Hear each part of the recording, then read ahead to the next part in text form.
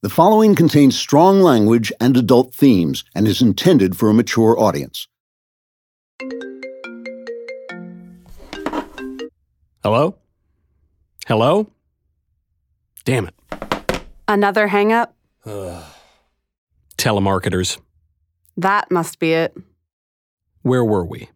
You killed the assassin with your sword, the first time you ever used it in LA. A new power. Right. Then I headed back to the madhouse.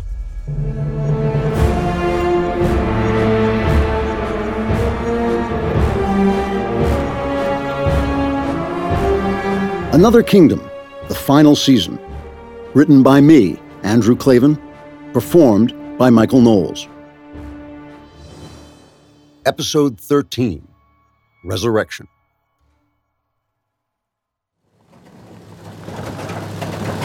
I used the big Ford's GPS to find my way to the right road. I figured no one would be tracking me for a while. It would take time for Richard to realize it was I, not the priest of death, who had walked out of the aspen grove alive. When I rejoined the winding Desert 2 lane, I spotted my Mercedes a quarter mile in the distance. A sad, small, smoking wreck, its marred surface glinting silver in the sunlight. Too bad, I thought. It had been a hell of a nice car. I drove on to the asylum. Once again, the forbidding red brick mansion rose up before me with its central tower and its gables and its mansard roofs. I felt sick to think I had let Riley get put in there. Poor little Riley trying her crazy best to tell the only version of the truth she knew. I would have to set her free, and soon. But not today. There was no Hillary Bain to meet me at the front door this time. I hadn't called ahead. I went to the reception desk inside the front entrance, told the security guard who I was. Then I waited. Then she came. Her squat little figure scurried toward me down the endless corridor. I thought I saw a too bright light of panic in her eyes. The cheery grin on her apple-cheeked face seemed feverish. Her curly red hair had the aspect of a flame. My unannounced visit had caught her off guard. Yet there was never a wrong word from our Hillary. Always that deferential tone in that squeaky voice like the voice of a cartoon. And always that terrifying undertone of threat, as if at any minute she would call her aides and have me locked up in a padded cell. When she got closer, she pulled up short, open-mouthed. It would not have surprised me to see an exclamation point appear above her head like in the comics. "Mr. Lively, are you all right? Your face. You've been injured." Oh, right. I must have looked like a bloody mess. I had forgotten. Ever since I'd climbed out of my shallow grave, I hadn't given much thought to my appearance. I was in a car accident on the way over. I'm fine. I figured I'd leave out the part about getting pistol whipped and shot at, not to mention the joust on the flying horses and the journey into hell. "Well," Hillary Bain went on, edging toward me, "what can I do for you? We weren't expecting you. It's not visiting hours, you know." I tried to sound as authoritative as I could. This wasn't a prison, after all. It wasn't even a hospital. Legally, Riley could walk out of here any time she wanted. And if I insisted on seeing her, they couldn't keep me away. I didn't have time to call. I have to leave town very suddenly, and I want to make sure Riley knows about it. I want to tell her I'll be back, face to face. I'll just need a moment with her. Oh, all right." There was a pitch of hysteria in her voice. I'll take you to the family room and fetch her." "No. Take me to where she is right now. I only need a second with her." She hesitated. I could see her looking for an excuse to refuse me. But I stared her down and said, "Please, right now. I'm in a hurry." And really, what could she do? "Well, she'd be in the common room at this hour." And after a moment's hesitation, she led the way. Down the haunted halls we went together. All the while, Hillary Bain kept babbling in that cartoon voice of hers. About Riley's doses and how well she was doing, and how they were making great progress and she should be able to leave soon. The usual crap. I wanted to draw my magic sword and swipe her blithering head off. I restrained myself. We came to double doors and she pushed one door open and held it for me. I stepped through. The common room was very large, very anonymous and institutional. Its only point of grace was the huge picture window looking out on a spectacular view of the mountains and the sky. Otherwise, there were the usual institutional tables and chairs set about. A nurse's station where two women in white surveyed the scene through the open top half of a heavy Dutch door. There was a TV playing a game show on one wall, and books and board games strewn here and there. And there were about 20 people sitting around, and all of them looked like they were dead inside. This, I thought, was what the patients of the Orozco retreat looked like when you didn't warn Hilary Bain you were coming. Drugged to zombiedom, slumped, staring, drooly-faced. Some were muttering in slurred and dreamy conversations. A couple were playing Parcheesi in a grim sort of way. One young man was standing at the window, obsessively picking at his fingernails. Most of them, though, sat eerily still. They looked like some evil child magician had turned them into bizarre human plush toys. One of these was Riley. She was seated on a stuffed chair with her legs tucked up under her. There were 3 other girls about the same age sitting near her in a sort of loose circle, 2 on a sofa, 1 on another chair. At first glance, it looked like a typical girl session, girls sitting around together, chatting. Only no one was chatting. They were just sitting there, no expressions on their faces. Plush toys. Doped-up girl things positioned to look like a tea party. But that was fine. In fact, it was a perfect setup for me, because I hadn't really come here to talk to Riley. It was the mad girls I wanted. The girls in the common room hear voices from another kingdom, Riley had told me. And Queen Elinda had said, "You must listen to those who hear the voices of my kingdom, but can speak in the voices of your world." So here I was. "Look who's come to see you, Riley." Once again, I imagined drawing my magic sword. I imagined splitting her in half with it. The woman brought out the worst in me. I turned and gave her a look. "Thank you," I said, meaning get the hell away from us. She nodded and wandered off to the nurse's station across the room. I stepped into the circle of girls. It felt eerie having those life-sized, button-eyed living dolls all around me. I knelt on one knee in front of Riley. She looked down at me and narrowed her eyes as if trying to remember who I was. Since our last conversation, these villains had obviously dosed the hell out of her, probably trying to quiet all her talk about another kingdom. "Riley, it's me. I need you. I know you're in there.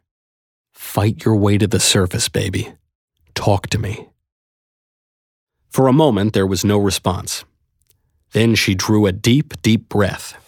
She gave a long, long, wistful sigh. "Us?" But she barely moved. I wasn't sure whether she really knew I was there or not. All right, listen. I know the truth now, okay? I remember now. I remember everything." She sighed again, like the wind in the aspens. "Us?" "You said the girls here, the mad girls in the common room. You said they can hear voices when they don't take their meds." I glanced over my shoulder at the others. One was a pudgy brunette with a plain, hard face. One was a willowy ghost of a creature, a blonde, barely there. Those were the 2 on the sofa. The third, on the other chair, was a delicate beauty with honey-colored curls on her snow-white forehead. My heart went dark in my chest when I examined them. They didn't look like they'd been hiding their meds. They looked like their meds had turned them into dolls, staring plush toys. I turned back to Riley, still kneeling in front of her. She kept looking down at me with a thin, stitched-on smile, sighing. "Us." "The Queen sent me here, Riley. Queen Elinda. You said she was waiting for me to remember her. Well, I did. I do. I remember. I went and saw her. On instinct, I glanced toward the nurse's station. Hilary Bain had stepped through the Dutch door. I could see her back there, behind the nurses, talking on her phone. Who was she calling? Richard? Probably. I probably didn't have much time before some new killer came to get me. I saw Elinda in the homeless camp. No answer. She said the girls here would tell me what to do. No response. I glanced again at Hilary Bain. She was stealing looks at me now, still talking furtively into the phone. My voice became more urgent. My friend Jane Janeway is in trouble, Rye. I don't know what to do, and the Queen said the girls here could help me. But Riley just went on staring at me with those button eyes and that stitched-on smile. Her head tilted. Her body slumped. Oss. A plush toy. I was losing hope. Riley, I can't stay long. Someone has to— The forest is all one tree. I started. Turned, my heart racing. The voice had come from over my right shoulder. A low, drifting, toneless voice from the plump brunette on the sofa, or so I thought at least. But she hadn't moved. She was still slumped there, limp-lipped, staring at nothing. What? Plant the carnation in the earth beneath. Quickly, I turned again. This mournful drawl seemed to have come from the girl in the chair, the delicate beauty. Or had it? She hadn't moved either. Go through the door. A quick turn to the willowy blonde. And this was really spooky because I hadn't seen her move either, but she had. Now she was staring right at me with glassy blue eyes. For a moment, she remained like that, motionless, seemingly inanimate. Then she spoke again, her voice hollow like a ghost's voice, her eyes still empty. Go through the door where there's no darkness at all. The blood-red shadow is falling, said the brunette. It's the only way. She was staring at me too now, though I'd never seen her move. The forest is all one tree. Plant the carnation in the earth beneath. Go through the door where there's no darkness at all. And then all together in a chilling chant. The blood-red shadow is falling. Go through the door. It's the only way. I turned from one to the other as each spoke. They started the routine again. The forest is all one tree. The carnation. The forest is all one tree. Blood-red shadow is all one. Then, suddenly, they stopped. They sank back into living death, plush toys. I was about to urge them to speak again when I sensed there was some reason they'd gone silent, some approaching danger. I turned. And there was Hilary Bain. She had crept up on me. She was looming over me where I knelt, staring down at me with her cheery smile and her hair like curling flame. Well, I'm afraid I have to ask you to leave now. It's time for Riley's session. We exchanged hard stares as if they were threats and curses. My stare said, "Screw you, bitch, you can't make me go." And her stare and her self-certain smile said, "Go on and stay then, and see what happens, Buster." She had received her orders from on high. Get him out of there now. We'll take care of him later. It would have been crazy for me to hang around long enough to find out who was coming to get me. I had to go. I glanced at the girls. They were all silent, stuffed girl things again. They had said what they had to say. There was nothing more for me here. I faced Riley. I took hold of the strengthless hand that was resting on her knee. My little sister's little hand. I leaned forward and pressed my lips to her ear. "Hang on, Rye. I'll be back for you." She sighed, like a death rattle. Oss. Then, once again, I was walking with Hilary Bain down a corridor, Another one of these corridors in the main mansion of the Orozco Retreat that seemed like a corridor in an optical illusion, that seemed to go on, endlessly, with the doors and alcoves repeating themselves endlessly along the way. Also endless was her squeaky monologue, her self-justifications, her excuses for the things they did to the patients here. She sounded like a cartoon mouse on trial for war crimes. It's not an exact science yet, but what a leap forward it is to have these medications. How good it would have felt to draw my sword and cut pieces off her. I would have left the essential bits for last. We approached the main entrance, the huge doors with their glass panels looking out on the rolling front lawn. As we drew near, Hilary Bain's high-pitched babbling sank into the background of my attention. In its place, I heard the voices of the mad girls in the common room. Go through the door. It's the only way. The blood-red shadow is falling. Go through the door where there's no darkness at all. This? I thought. This door? As we walked, my hand slipped into my shirt. My fingers wrapped around Bethare's locket. The heat of inspiration came off the metal and flowed through me. And all at once, like a picture coming suddenly into focus, the mad girl's seemingly mystic chant began to make sense to me. Go through the door where there's no darkness at all. I had escaped from the serpent of nothingness into a blinding brightness that wasn't light, but was simply the absence of all darkness.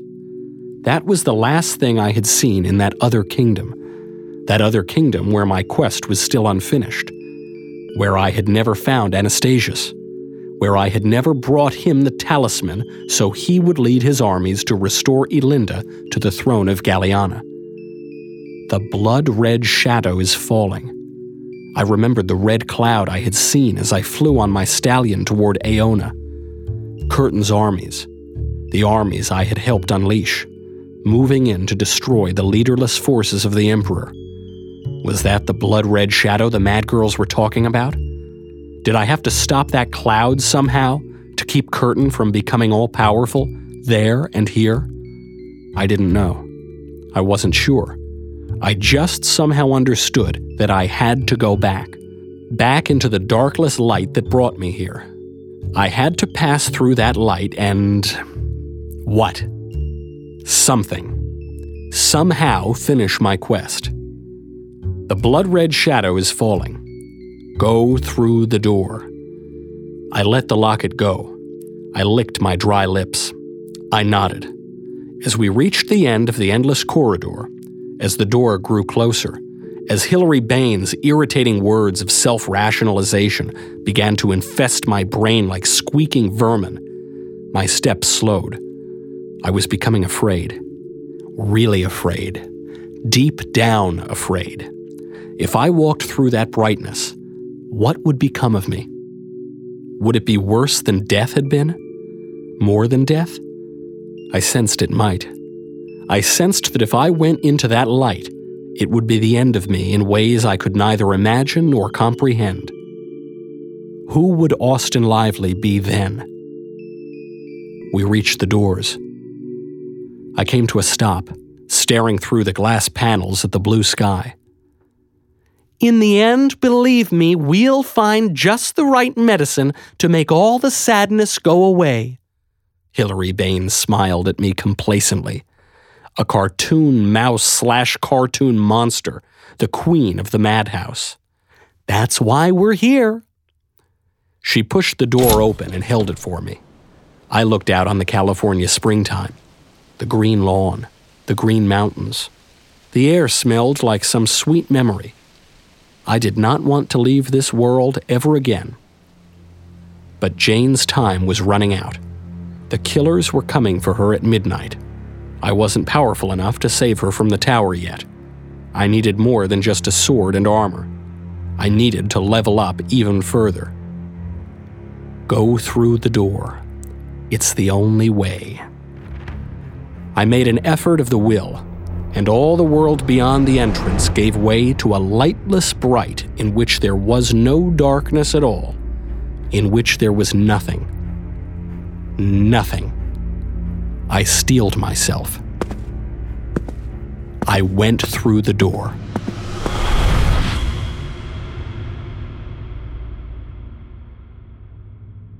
All in a moment, the world was gone. Everything was gone except the white forever. Everything that had happened up till now suddenly seemed unreal to me. Jane in the tower, Riley in the Orozco retreat, the priest of death above the shallow grave, the joust above the cliffside, even the absolute darkness of hell, and the serpent of nothingness twining around me, digesting me, turning me into itself. All that and all the rest was gone, like dreams are gone. Only half-remembered images remained, and those were swiftly fading. Suddenly, life was forgotten, and all that had ever been real was this bright, bright eternity. Then I broke through, and I was swallowed in the depths of the ocean.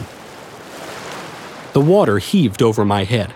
The violent current dragged me down, then heaved again and hurled me upward. I burst up through the surface into a chaos of foamy waves. I gasped for air, dazed and bewildered. Then, almost at once, I was sucked down again by the undertow. Caught in the ocean's grip, I sank fast. I couldn't fight it. I could only watch the watery beam of sunlight above me grow dimmer and further away as I went down into the green dark. My lungs began pumping, fighting to take in air. Any second I would surrender to them and the salt water would rush in and suffocate me. Then the ocean heaved once again, changing direction, lifting me. This was my chance. I kicked my legs and stroked my arms to speed my way to the surface. I broke into the air again, gasping again. The raging waves roared and crashed. The blue sky swayed and rolled above me, this way and that. I was tossed back and forth like a cork atop the rough water. I caught glimpses of the rugged, black cliffs looming over me. My confusion cleared. I understood. I had come out of the country of the dead, out of the flaming blackness of hell and through the white of eternity. I had returned to the land of the living, and I was in the sea beneath the Aona cliffs where Sir Littleman had dropped me after our joust. Well, I wasn't going to be here long if I didn't reach dry land soon. I was already breathless. My limbs were going cold, losing strength. If another undertow took me down, I'd be finished, and probably for good this time. A wave lifted me up and up, then dropped me with sickening swiftness from the crest to the trough. Spitting salt water, I bobbed amidst the rock formations. The high wind howled. The wave rolled on to crash into the cliff face. Through the foam, I caught sight of a darkness in the rock, a hole, a cave entrance. I thought, if I could swim in there, maybe I could survive. If I missed, the waves would crush me against the rocks. But I had to try it. My strength was failing fast. The ocean turmoil battered and tore at me. Another half minute and I'd be carried off and drowned. A low rolling wave came at me. I timed it. Leapt out in front of it. It caught me, carried me, rocket fast, toward the looming cliffs. My stomach lurched with fear as the wall of black rock raced at me. The water lifted me. Too high. I fought my way down beneath the surface, striving toward the cave entrance. I saw the stony wall coming at me at breakneck speed. Then, the next moment, by some sweet chance, the water dipped and I hit the hole like bullseye. I was hurled tumbling into a narrow tunnel. My back struck the rock, a glancing blow. The rushing water threw me from one side of the tunnel to the other. Then the wave began to recede, dragging me with it, back toward the seething ocean outside. I clutched in wild desperation at the stone. My fingers caught a knob of rock. I held on as the wave tried to pull me out, tried to sweep me back out into the main. Then the water was gone. I was dropped down onto the rugged cave floor. Terrified of the next blow, I scrambled like a lizard to get deeper into the cave, away from the water. Finally exhausted, I collapsed onto the floor. I rolled onto my back, wheezing. I lay there, overcome with fatigue, battered, dressed in nothing but rags.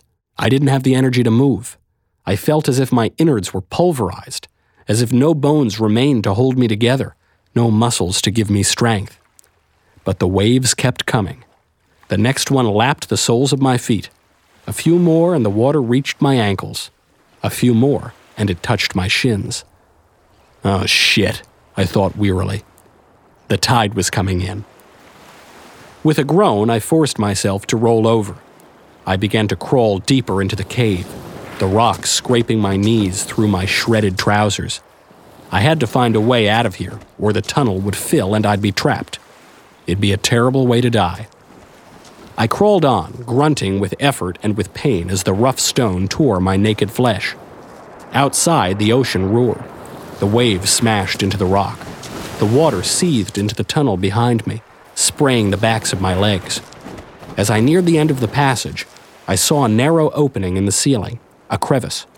I reached the bottom of it and twisted my body around until I could peer up.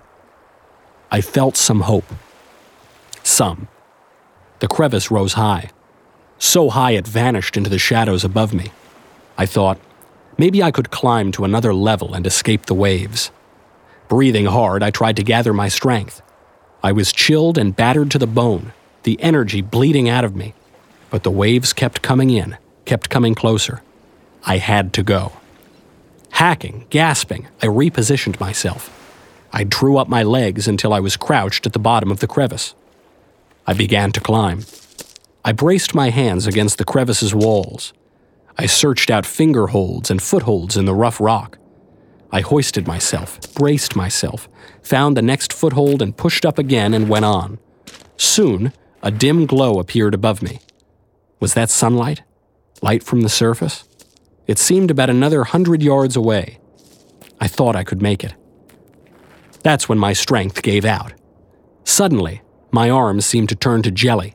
My feet and my legs seemed to dissolve. I couldn't catch my breath. I started trembling violently with cold. I could neither go on climbing nor make a steady descent. I looked down. I was too high. A fall would kill me. I did my best to wedge myself in the narrow space. I hung there, resting, hoping my strength would return. I could hear the muffled rumble of the ocean crashing. Then the rumble subsided, and I heard something else, something above me. A woman's horrified scream. Beltan, I thought, Fabian's wife. No time had passed while I was in hell. It was mere minutes since Sir Littleman had defeated me in the trial by combat. Now he and Sir Goodchild and Sir Hammer were going to go through with the execution as scheduled. They were going to burn the Emperor's brother and his wife and his little boy. In the Queen's name, I had to stop them. I willed myself to climb again. Crying out with the effort, I hauled my aching body up a few more yards, then a few more. Weakness overcame me. My senses swam. My hands trembled. My heart hammered. Sweat poured down my forehead into my eyes. When I blinked it away, I thought I saw a narrow opening above me, maybe 30 yards away. I didn't think I could make it. I looked down, then up again. Too high to climb, too far to fall, too weak to go on. Panic began building in me, like a fire rising. I cleared my mind. I summoned my will. I went on climbing. I refused to let my arms give out. I refused to let my legs go wobbly. My breath came in great gulping sobs. My frozen limbs quivered violently. As the sea sounds grew fainter below me, I heard another noise from above, a large crowd cheering. They were going to do it. The break in the stone was now only 20 feet away. I could make that. I had to make it. I gave a savage growl and fought my way upward, scrambling over the walls like some sort of mad, enormous spider. My strength was utterly gone, my muscles like water. My eyes were burning in my head with desperation. There was nothing left of me, nothing but my will and my devotion to the Emperor's wisdom. A final stretch. The fingers of my right hand slid into the crack in the stone, then the fingers of my left. I gripped the rim. My feet scrabbled against the rock, searching for a toehold. I found one, planted my foot, pushed with the last of my strength. And up I rose, over the edge of the rock, into the narrow opening. I spilled into another small cave. I lay splayed out on the floor of it, retching with exhaustion. I was lying in a narrow space, the rock roof just inches above me. But a few yards away, the ceiling of the cave lifted. There was a passage there. Groaning, I slithered forward. The scrape of the rocks against my raw flesh made my face twist with pain. But I made it, out of the cramped hole and into an open chamber. And there before me, I saw what looked for all the world like an underground road ascending toward a dim, distant glow. I took hold of the stone wall, pulled myself to my bleeding knees, got one foot under me, pushed upward, stood. What a mess I was. What was left of my clothes hung off me in shreds. Elinda's talisman, hanging around my neck, swung freely through the rags. My teeth were chattering. My naked body was shuddering uncontrollably. Pain and weakness and cold made it hard to move. I walked forward stiffly like a man made all of metal. I kept close to the cave wall, my hand braced against it. Step by step, I went up the passage. I could hear voices clearly now, not far away. I could hear what sounded like a man making a speech and a crowd sometimes cheering. I stumbled up the passage. The voices grew louder. I was getting close to the surface. The path turned, and there was more light, a pale glow full of shadows. I hobbled toward it, step after slow, stiff step. I was half crazy with weariness now. One minute, I was giggling like a lunatic. The next minute, I was crying a lunatic's tears. The light grew brighter. The voices grew louder. I took another stiff step, and another. I could feel blood trickling down my legs. I could feel my heart straining in my chest. The passage continued rising. It made another shallow turn. I followed it. And I came to a sudden standstill, stunned by what I saw. I was on the threshold of a round rock chamber. The chamber was bathed in ghostly light. The walls were hung with banners, 12 banners, each bearing a crest. In the center of the room, there was a raised flat stone, about as long as a bed. On top of the stone, there was a coffin. Even in my addled state, I knew where I was. This was the tomb of the Emperor Anastasius. This was the cave where the centaurs had laid him to rest. The entrance was sealed with a large slab of rock, and the light, that white ghostly light, was coming in around the edges of it. The light filled the room with an eerie glow. And in that glow, I saw. The coffin was open. The stone lid lay at the base of the platform, broken in two. Freezing, palsied, bleeding, weak, I shuffled into the sepulchre. I approached the box. I stood above it and looked inside. It was empty. The body was gone. Nothing was left but the emperor's burial garments down at the bottom, a long white outfit adorned with the image of a haloed sword, a black undervest, black leggings, a scarlet mantle. I was so cold, so incredibly cold. All I could think was, I needed those clothes. I extended my trembling hand down into the coffin, gripped them, drew them out. With feverish eagerness, I tore off the last of my rags until only the talisman remained, dangling above my chest. I pulled on the emperor's leggings and his undervest. I pulled the skirted white outfit over my head. I wrapped myself in the heavy red mantle. I clutched the cape closed around me. With amazement and relief, I realized there was magic in the uniform. As soon as I put it on, I felt heat coming out of the cloth, a wonderful, vital warmth spreading through my body. New strength infused my limbs. My aches and pains eased as if I'd spread some soothing balm over myself. Another moment, and my trembling subsided. I stood up straighter. My mind grew sharper. The madness of exhaustion started to pass away. I raised my eyes to the entrance and the slab of stone that sealed the tomb.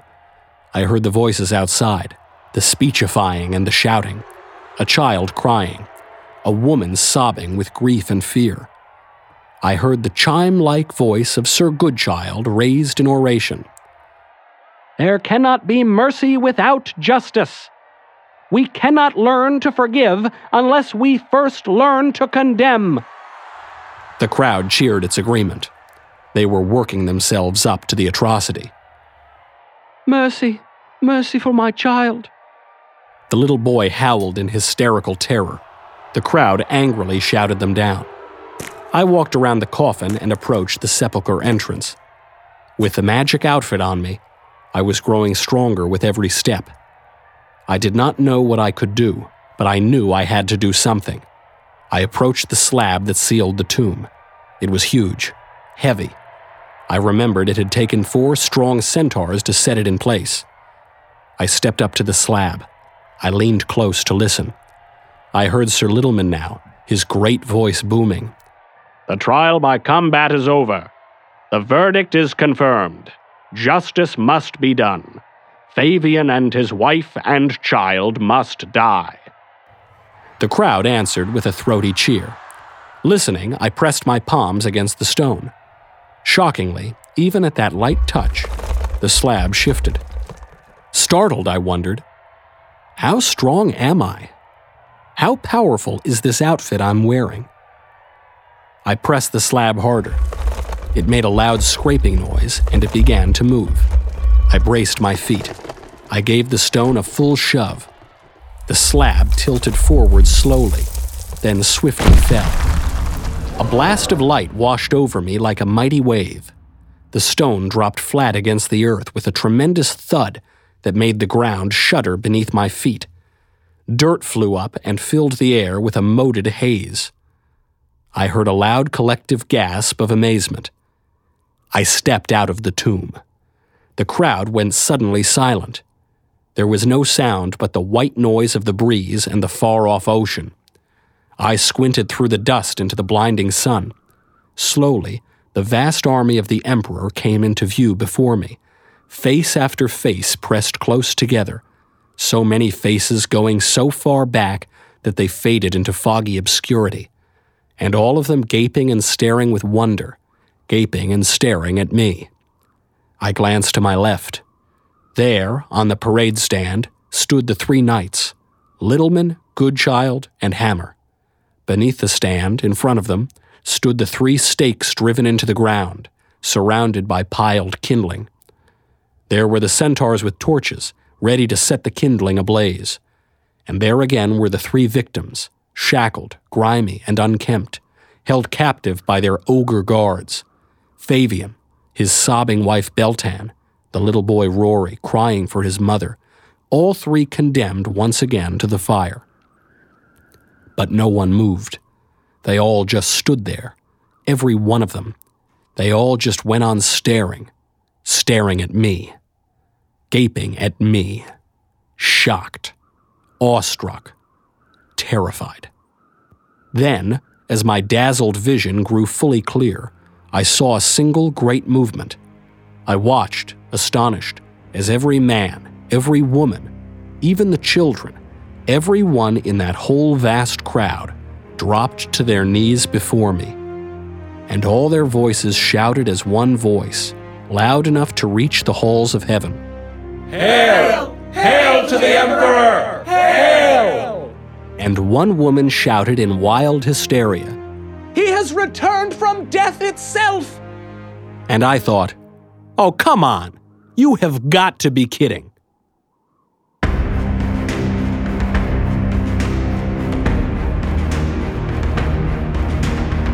Another Kingdom, the final season.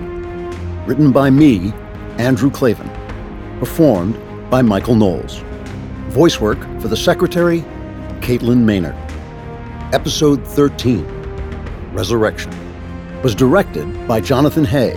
Produced by Austin Stevens. Executive producer, Jeremy Boring. Supervising producer, Mathis Glover. Visuals by Anthony Gonzalez Clark and P.K. Olson. Audio, music, and sound design by Kyle Perrin. Associate producer, Katie Swinnerton. And the main theme is composed by Adrian Seeley. Another Kingdom, copyright Amalgamated Metaphor.